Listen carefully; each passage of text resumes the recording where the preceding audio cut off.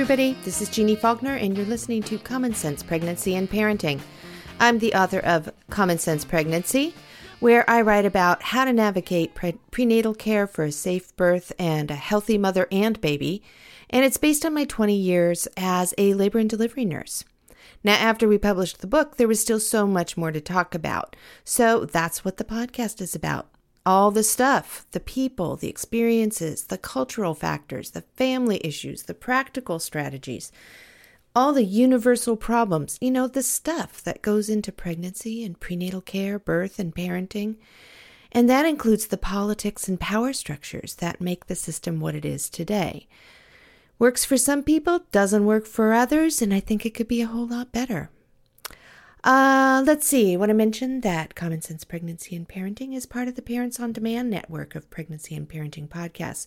So tell your friends that they can find us over there, or of course, over on Megaphone, Apple Media, Stitcher, wherever you find your podcasts. We have talked a lot lately about the during and after parts of pregnancy and birth, but we haven't talked anywhere near enough about the before part. Before you get pregnant, and especially about the challenges and solutions women and men face when getting pregnant isn't so easy. Reproductive medicine is a complicated specialty, but a lot of what these doctors recommend comes down to common sense and paying more attention to having a healthy lifestyle. So today we're going to talk with a reproductive medical specialist whose practice focuses on just that. Dr. Carmelo Scarlatta is part of Oregon Reproductive Medicine's team here in Portland. He's a board-certified reproductive endocrinologist with extensive experience in the fields of in vitro fertilization and integrative medicine. ORM's integrative medicine practice includes a pretty comprehensive program that incorporates acupuncture and herbal medicine and supplements and yoga and meditation and a healthy diet and, all of that with infertility treatment. So that's a lot to talk about today, huh? Let's get Dr. Scarlatta on the line.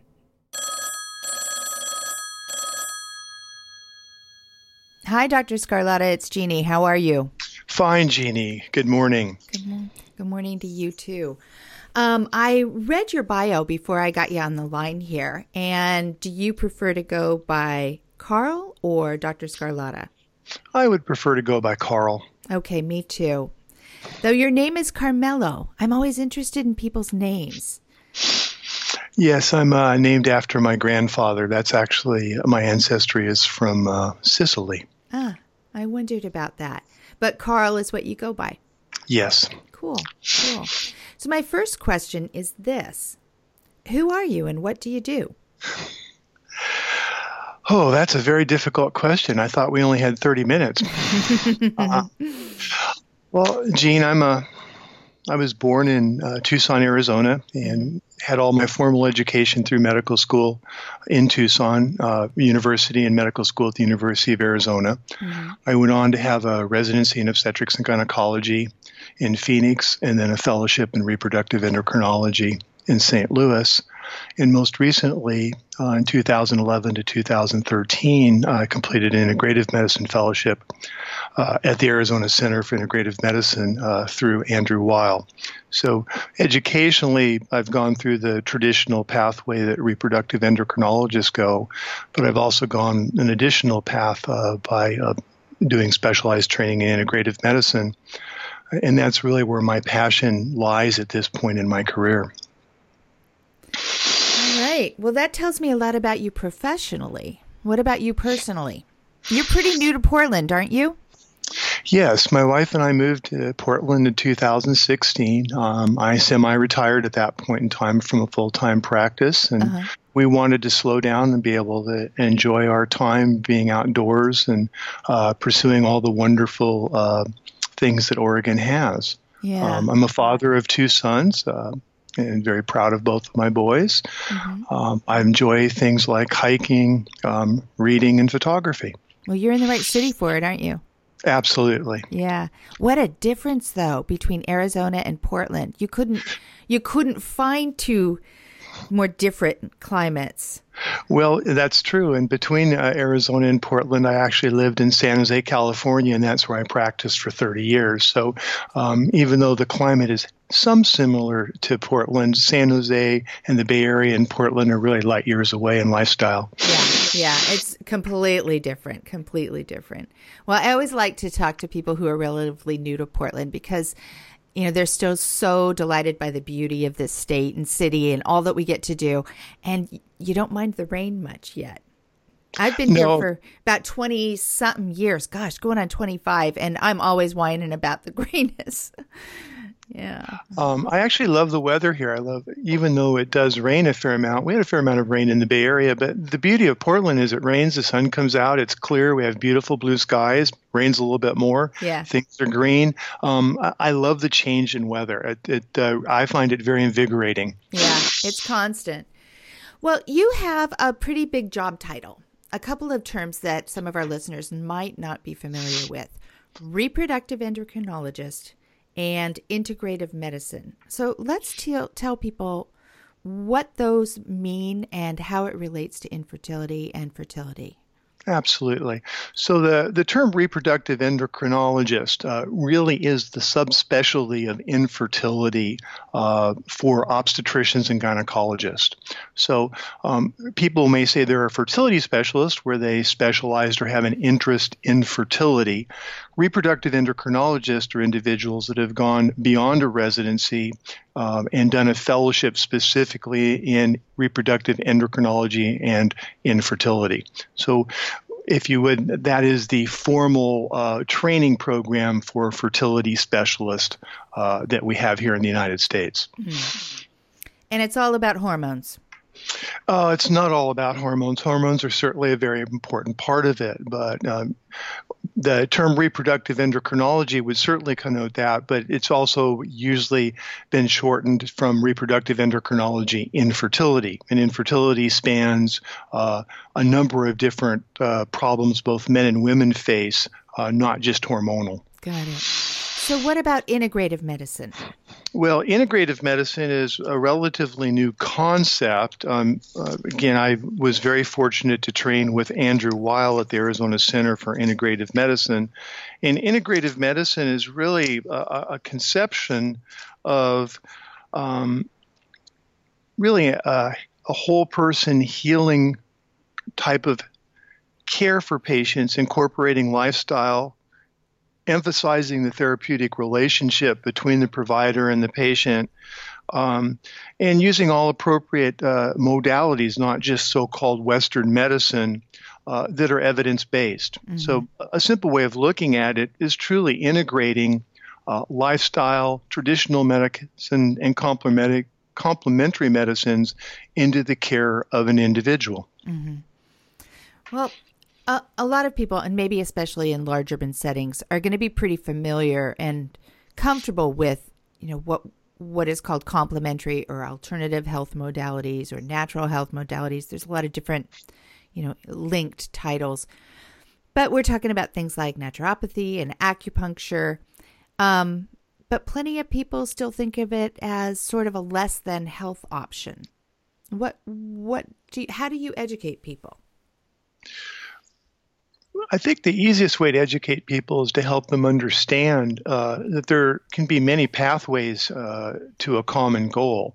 And the term complementary is really that.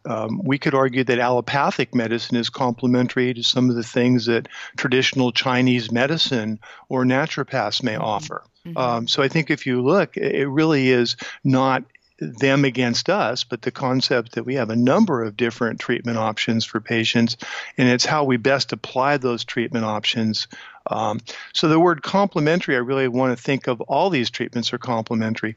Most people have moved away from the term of alternative medicine because mm-hmm. alternative medicine really connotes things that are not mainstream or not evidence-based. Mm-hmm. And in fact, the National Center for Complementary Medicine changed their title, I think it was 4 or 5 years ago, to the National Center for Complementary and Integrative Health to remove that concept of alternative, because many times patients think alternative means acupuncture or herbs or massage therapy or many of the modalities that we know may have benefit. Mm-hmm. Yeah. I spent about 20 years as a labor and delivery nurse. And then I spent about a decade writing health articles for magazines and websites where, I'd explain some new treatment or drug or diagnosis or approach for dealing with a condition or, some new study. I'd break it down. And then, whatever the article was recommending. And then at the bottom of almost every article, there'd always be sort of the disclaimer. Of course, it's also important to eat right, get plenty of exercise, try stress reduction techniques like meditation and sleep. That was always like also do that. But in integrative medicine, it's as if you flip the article upside down and you put those things first. Is that right? That's absolutely, the fundamental of good health is lifestyle. Right. There are still people out there who they're not used to the idea that health is actually not something you get at the doctor's office. It's something you do yourself. It's something that comes from yourself, and that, you can support your body to heal itself or do the job that it's supposed to do, probably more efficiently than if you add something else, more traditional to it sometimes. I think that's absolutely true. The body has an incredible ability to heal itself under the proper circumstances. If you use the example of antibiotics help fight bacterial infections, but it also helps aid the body's innate immunity to be able to heal that infection. Yeah. So let's tie it into fertility and infertility. How do you help your clients? Well, the biggest area is, first and foremost, is education, as well as taking a really comprehensive lifestyle and personal history and inventory. I like to break down preparing for pregnancy into 4 areas: lifestyle, nutrition, medical, and environmental. And those 4 are really the cornerstone that we touch on and advise patients in an integrative medicine consult for fertility. Lifestyle, nutrition, medical, and environmental. Okay. Well, let's break it down. What comes under the title of lifestyle? Well, lifestyle, certainly the first and foremost, is leading a healthy lifestyle. There's certain lifestyle habits we know have negative influence on fertility for both men and women. The one that comes to mind the most would be tobacco smoking. Right. We know it has negative effects on both men and women. Mm. Fortunately, we're seeing fewer total people smoke, but we're still seeing a fair number of the population smoke, and it can have negative influence on fertility. For women who smoke heavily, it may actually be a detriment later in life when they're ready to start a family. We know that it can reduce the available number of eggs a woman have, and women who smoke heavily seem to go through menopause 3 to 5 years earlier, which means their fertility window is also shorter. Yeah. I remember talking to someone in your Dr. Bankowski in your practice, and I often remember him saying, women enter their 30s fertile and they leave their 30s infertile.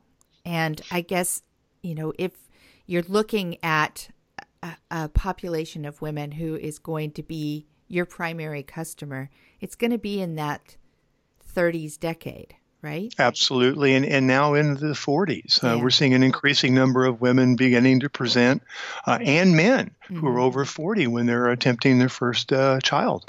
So if they come to you and, you do an evaluation of their lifestyle and you together determine that, boy, you need to change this and you need to change that, how quickly can you see a turnaround in terms of how it impacts their health? Generally, I tell patients we have to think in a window of 3 to 6 months. There's not going to be a magic bullet with many of the lifestyle or nutritional changes. We need to be patient and expect, for example, patients who need to lose weight. And we know that overweight and obesity is certainly a major health issue in our country. Mm-hmm. And if you look in the population that we're seeing that are having difficulty with fertility, many times those patients, both men and women, are older and they're more prone to be overweight or obese. Mm-hmm. Unfortunately, there is no magic bullet for weight loss. That takes time. Yeah. But even a modest weight loss of 5 to 10% for patients can have a significant benefit. Yeah. It can trigger your body into, just innately knowing that, hey, we're doing something here. We're changing things up here. Absolutely. Yeah. And of course, quitting smoking. I think that most women out there who are trying to conceive, or, even women who have conceived when they weren't trying, they know that smoking is something that that's a big focus. You have to quit. Absolutely. Yeah. Other areas that we talk about under lifestyle would be physical activity and exercise. Mm-hmm. We know that moderate daily exercise is ideal for health and well-being generally. Mm-hmm. It also can promote fertility for men and women. We have to be a little careful with women who are exercising to the extreme, especially women who have a very thin body habitus, they're very low body fat. Mm-hmm. That may actually have a negative influence on fertility by altering or blocking ovulation. So exercise is good, but we have to be careful about excessive exercise. So each patient has to be individually counseled. For men, exercise seems to be much less of an issue, but my own experience is that generally the male partners that I work with exercise much less than the ladies. I think a lot of people are probably caught by surprise, especially if they're in their 30s or early 40s and they've been healthy and active and, really, really, done all of the things on the list we're supposed to do. And then they still find that they're facing infertility. Oh, that's exactly the case. I think we all assume when we're young that we're going to be able to have children whenever we like. And unfortunately, that doesn't always work the way we want it to. Even if we do certain tests called ovarian reserve test, they don't perfectly predict if a woman is going to be able to have a children 5 or 10 years down the road. And things do change. Our peak fertility in humans for women is probably the mid to late 20s. Mm-hmm. And actually, there's a perceptible and statistic decline beginning in the mid 30s.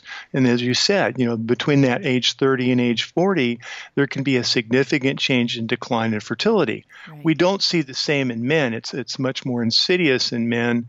But we do see men's fertility does begin to drop minimally into the 40s and 50s. Yeah. It's a big decade, those 30s. Whew, there's a lot of meat in there. Absolutely. Yeah. Let's talk about, stress reduction and, talking to your clients about meditation and yoga and, that side of things.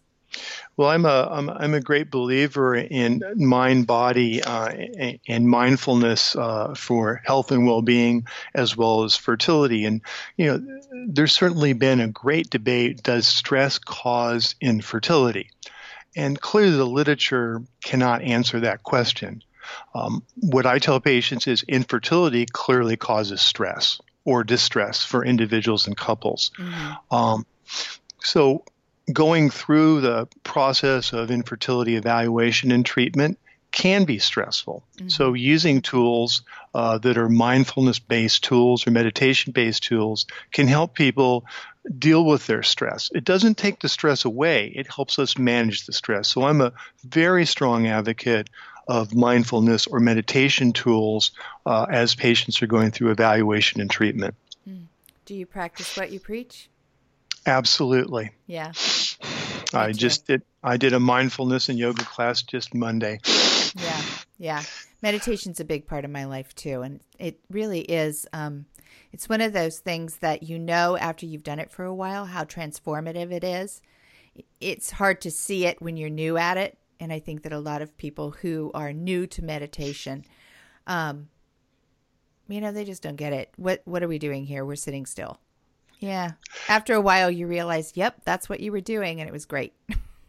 That's absolutely true, Gene. And I look at meditation or mindfulness very similar to exercise. We have to practice it on a regular basis to truly get its benefits. Right. Doing meditation for 2 minutes once a week or exercising for 20 minutes once a week is really not going to do it. No, not so much. Though, that'd be great. There, I did it. Well, see, there's that Western model. Give me a pill and fix everything. I know. Yeah, so many people will say that. Yeah, I tried it. I couldn't do it. My mind wouldn't stop chattering. Yeah, it never does. It doesn't for any of us.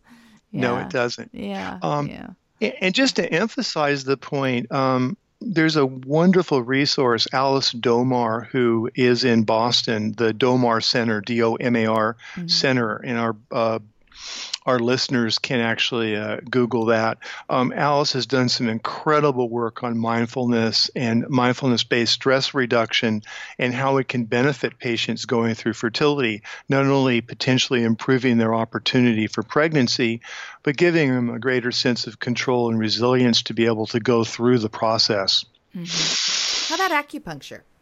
Acupuncture is a very interesting modality. I do offer it to all of the patients that I see. One of the difficulties we have with acupuncture from a Western standpoint is if we look at the literature for fertility, and most of the literature for fertility and acupuncture are based on IVF studies.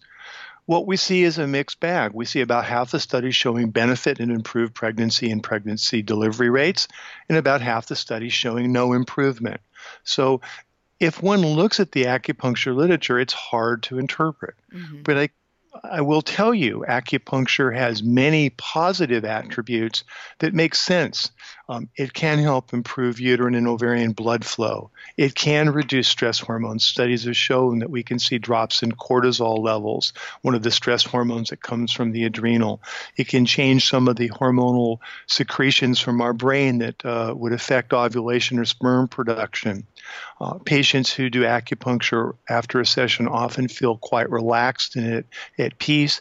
It provides people a greater sense of resilience. I think it's another form of meditation or a mind-body tool in addition to those potential benefits to blood flow and reduction of stress hormones. Right, because generally for listeners who haven't had acupuncture before, what generally happens is that your acupuncturist will put in the teeny tiny needles that most people barely feel in specific spots, and then they'll step away for a little bit, and you'll have 20 minutes to just chill and let the magic happen, so to speak. And, for a lot of people, they'll use that time, for deep breathing or, meditation, or if, you're like my husband, you take a nap. Which so many people find hard to believe when they think about the concept of having needles placed in an acupuncture room. But it is a very comforting room. And having had acupuncture myself, I can attest it's very easy to fall asleep during a treatment and when you wake up refreshed. Yeah, yeah. Or I used to wake up, I used to get it a lot for insomnia and allergies. And I would not fall asleep, not in a million years. But I would come out of it feeling a little bit like I was waking up from a nap, that groggy feeling. And, you can't tell exactly what is different, but something. And it was effective, Exactly. Super effective for me. That's wonderful. Yeah, has been for many, many conditions. Yeah. Yeah. And the one thing I would add about acupuncture, I think if we looked at the studies that show the greatest benefit, it's patients that have had multiple sessions of acupuncture, especially again for in vitro fertilization, starting acupuncture treatments 1 to 2 months before their actual stimulation and egg retrieval, as compared to patients that might have 1 or 2 acupuncture sessions only at some point during the treatment. Mm-hmm. So again, I think there's that cumulative benefit that we see with acupuncture appears to show the greatest benefit for our patients. I think similar benefits certainly can be seen for patients with other fertility problems. problems. There are studies to show that women with lack of regular ovulation, a condition called polycystic ovaries, may benefit from acupuncture and actually have an improved ovulation rate following treatment. So I don't want to dismiss acupuncture for other forms of infertility treatment. We just have less literature to draw upon at this point in time. Yeah, sometimes the studies don't say anything because the study hasn't been done yet. Exactly. Yeah. Exactly. And, I have mad respect for a darn good study, but there's so many studies out there that just really aren't looking at information that is applicable to the consumer, I completely agree, and especially when you look in the area of complementary medicine, things such as acupuncture, things such as some of the supplements and herbal compounds that are used in fertility, it is exceedingly difficult to design a well-done study to get those endpoints. Yeah, and to get the funding for it. There's a lot that has to go into a darn good study. Absolutely. Yeah. And even though we're using terms like complementary, these health practices don't necessarily have as much street cred for most people as traditional Western modalities yet. We're getting there.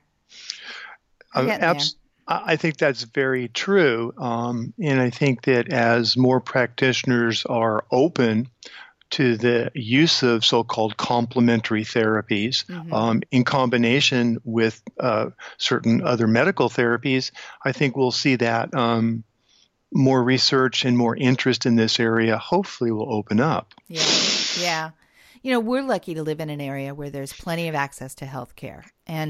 But a lot of my listeners are in rural areas, or they're in, I have a lot of listeners that are in developing countries. And, they're not going to be able to see a reproductive endocrinologist or a fertility specialist at all. So what advice can we give parents who are trying to conceive or carry a pregnancy, but don't have the resources that we have to see an integrative medical specialist? Well, I think the first is to take a general assessment of health, to look at lifestyle, certain things that we can modify, such as tobacco or alcohol consumption. We haven't touched upon marijuana, but that will be a greater issue.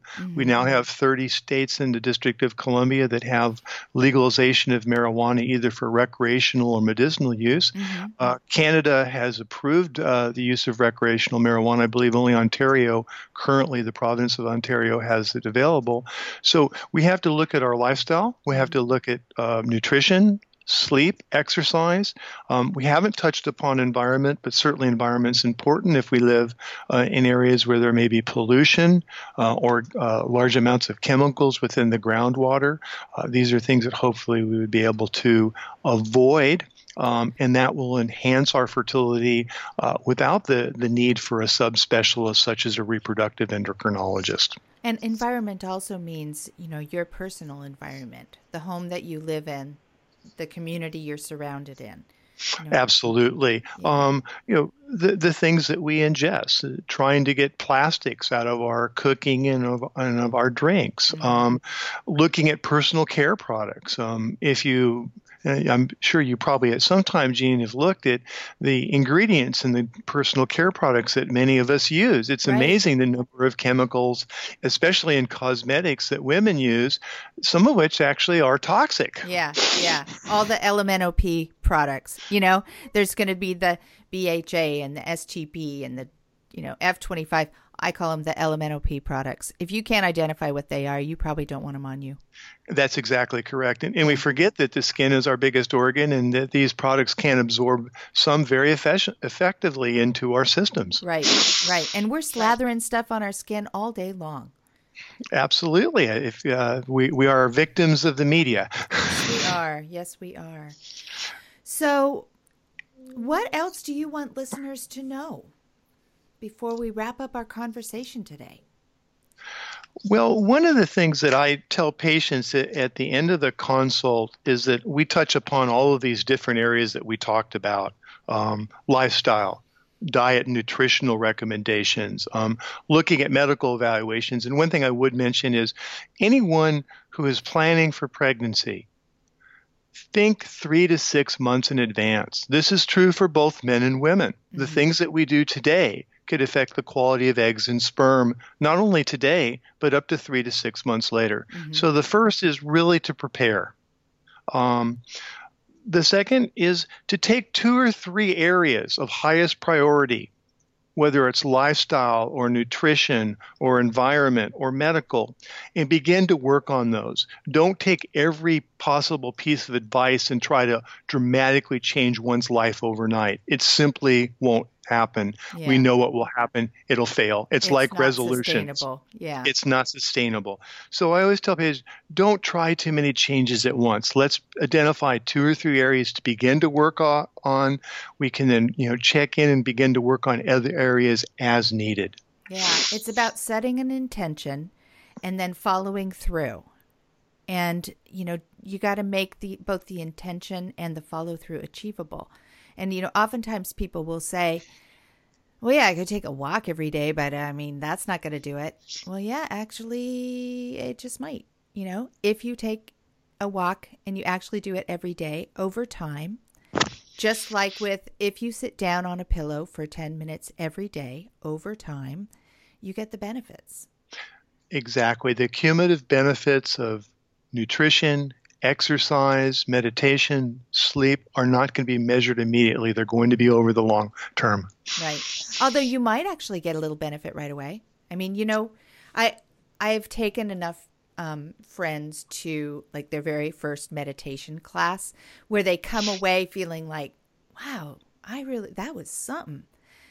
Generally though, or after you go for a swim or a run, you feel really good.